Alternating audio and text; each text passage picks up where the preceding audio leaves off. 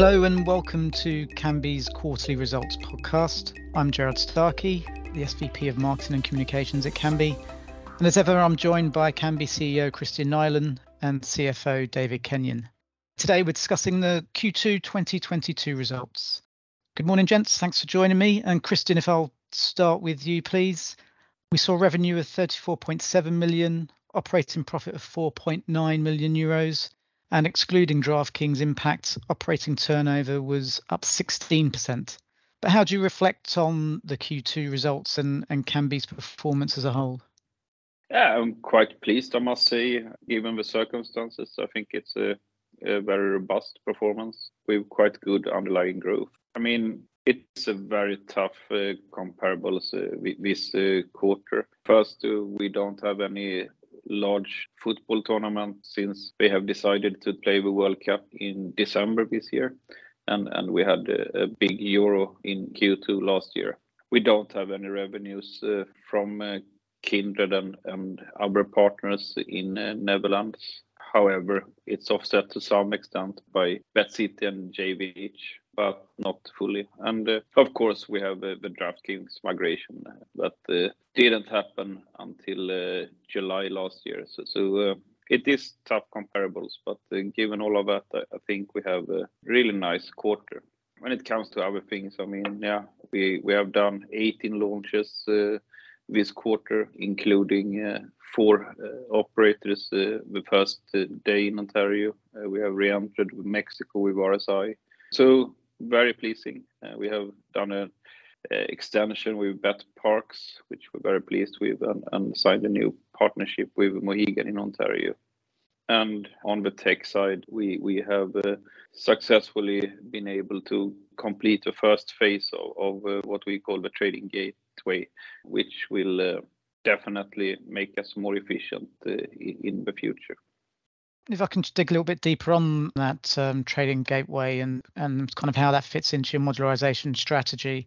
You know, you spoke in the report about, you know, the trading gateway and separating the pricing from the sportsbook. But how do you kind of boil down the advantages that this will bring both to you, Kambi, and also to your partners and prospective partners?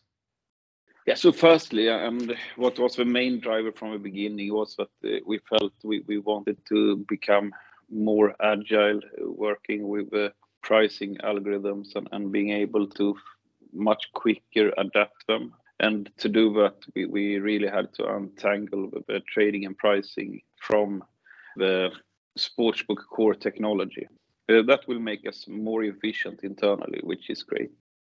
That also gives us a lot of future possibilities. You mentioned modularization and by untangle the pricing. We could very easily sell the prices externally, not going through Kambi Sportsbook platform. And then on the other side of it, we can also start integrating other third parties into our sportsbook platform if our partners or we think that is a good idea. And our partners can also start looking at doing some of the pricing themselves through the gateway. So just to clarify on that final point, this will enable partners to carry out partial trading themselves and trade using their own technology that then kind of communicates with the Kambi platform? Yes, once we are complete with the final phase of a gateway, that will be absolutely possible. So that is something that we're looking forward to, and we see some demand from existing operators, but more importantly from future prospects. Excellent. Okay, we'll look forward to that. Also in the quarter, there was good news regarding 3 GR awards. Obviously great to win those. What does that kind of success mean to you and the rest of the company? I mean, it's always nice to get such recognition. It's brilliant for our teams internally to feel that they're doing a great job. Of course, it's nice for our partners and prospects to see that, okay, industry peers look at Kambi as a number one supplier. We have been winning the Sportsbook Platform of the Year 3 years consecutive now, so that's great. But maybe more pleasing this time was to winning the Innovation Award with a Bet Builder product. mean, we have been talking about the Bet Builder product quite extensively throughout the year in quarterly reports, and getting recognition of our work is very, very nice, I must say. Yeah, fantastic indeed. Okay, thanks for now, Kristian. If moving across to you now, David, if we can dive a little bit deeper in the numbers, please, and perhaps you can shed a bit more light for us on the year-on-year turnover comparisons and kind of what drove that 16% increase, but also some of the headwinds faced this quarter, as Kristian touched on briefly at the start. Yeah, I mean, there were some headwinds, and to start with, I'd say to achieve 16% turnover growth despite the Netherlands and the Euros impact is extremely strong. So I think it's an excellent result in total. In terms of headwinds, yes, DraftKings, we can't avoid it. It was 20 to 30% of our revenue in Q2 2021 and higher than that even on a turnover basis. So it is, of course, a huge impact on the numbers. In terms of the specifics, we have in Netherlands, Kindred, of course, was active Q2 2021, and we have zero revenue or turnover from them here in Q2, but we are extremely excited about them going forward with having launched here in early July. And of course, Euro 2020, which was delayed for a year, but Q2 last year was, I think, 44 out of the 51 matches took place in Q2. So again, that's a big impact when we look at the comparatives. But that said, despite these headwinds, we did achieve 16% growth, and that's a number of reasons. It's we've had eight new operators launched since this time last year. We started with various markets, including a number of US states and most recently Ontario and Canada.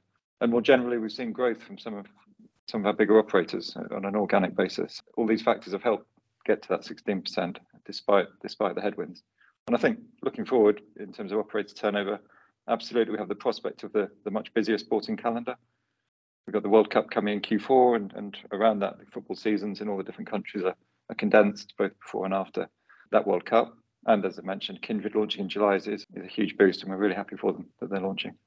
So it looks strong on the turnover front, and of course, probably more importantly, Kambi continues to be profitable, and over recent years has built a strong balance sheet. However, in Q2, it's probably fair to say that cash flow was perhaps slightly lower than could have been anticipated this quarter. So I wonder if you can just explain some of the factors behind that.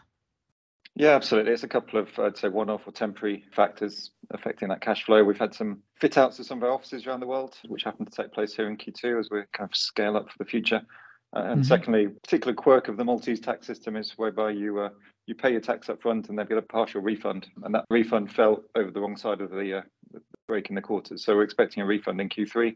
But it just makes that tax outflow look a little bit higher than you'd expect in Q2. But on a general basis, we've got over 80 million euros in the bank. I think it's a really strong position to be in terms of a balance sheet, both for the ability to carry out M&A in the future or share buybacks, as we've done both of those fairly recently, and we're looking at both potentially in the future. Okay, super. That clarifies that. And just finally from you, David, on a more general note, I suppose, regulation is something that Kambi always looks forward to. It's a driver of future business. How do you view the regulatory landscape currently with regards to the addition of new markets that could be of interest to Kambi in the near future? Yeah, it continues to keep us really busy on the regulatory front. The team's been extremely busy in Q2, and as we plan ahead, a lot of work to be done. We've got a number of ongoing license applications, and then as well as that, there's some big jurisdictions which could license in the near future. So, you're looking at California and Ohio as two examples I'd pull out in the US in particular. California, wait with eagerness to November and what will happen on that front. Ohio looks like it's going to go ahead in January 23. So there it's already plenty of work for the team to make sure we're ready to launch on day one. And then looking beyond US, Brazil, of course, is the one that should be mentioned. There have been some delays, it seems, but it's got massive potential for us as a market. And we're looking forward to regulation there as soon as possible. I think all those ones I've mentioned, they really improve our addressable market. It makes regulation an exciting prospect for us, I'd say. Yeah, indeed. Sounds like there's plenty to look forward to over the next few quarters. Fingers crossed. Yeah, they can regulate in speedily fashion. Thanks for that, David. Just finishing up with you now, Kristian, to round it off. We're now over the halfway point of the year. So just your reflections on the first half of the year, really, and what you're most looking forward to for the rest of 2022. Yeah, I mean, so far we feel we have performed very well this year. Of course, I mean, DraftKings leaving, I think we have shown great resilience as a business and having quite a strong underlying growth.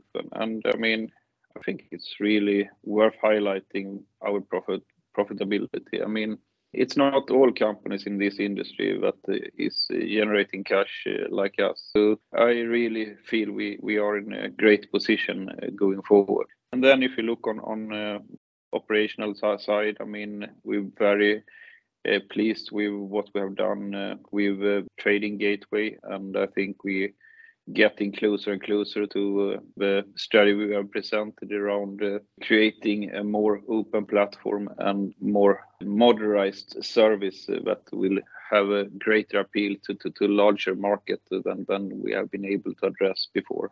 And then, of course, we have taken a clear lead with our bet builder, and that is shown by the awards we're winning. And of course, there is a World Cup coming up. It's a very exciting event, and I hope we have some new nice features coming out for the big tournament in December. I'm very confident going forward. I think the pipeline is looking very nice, so I hope we will win a few new partners during the year.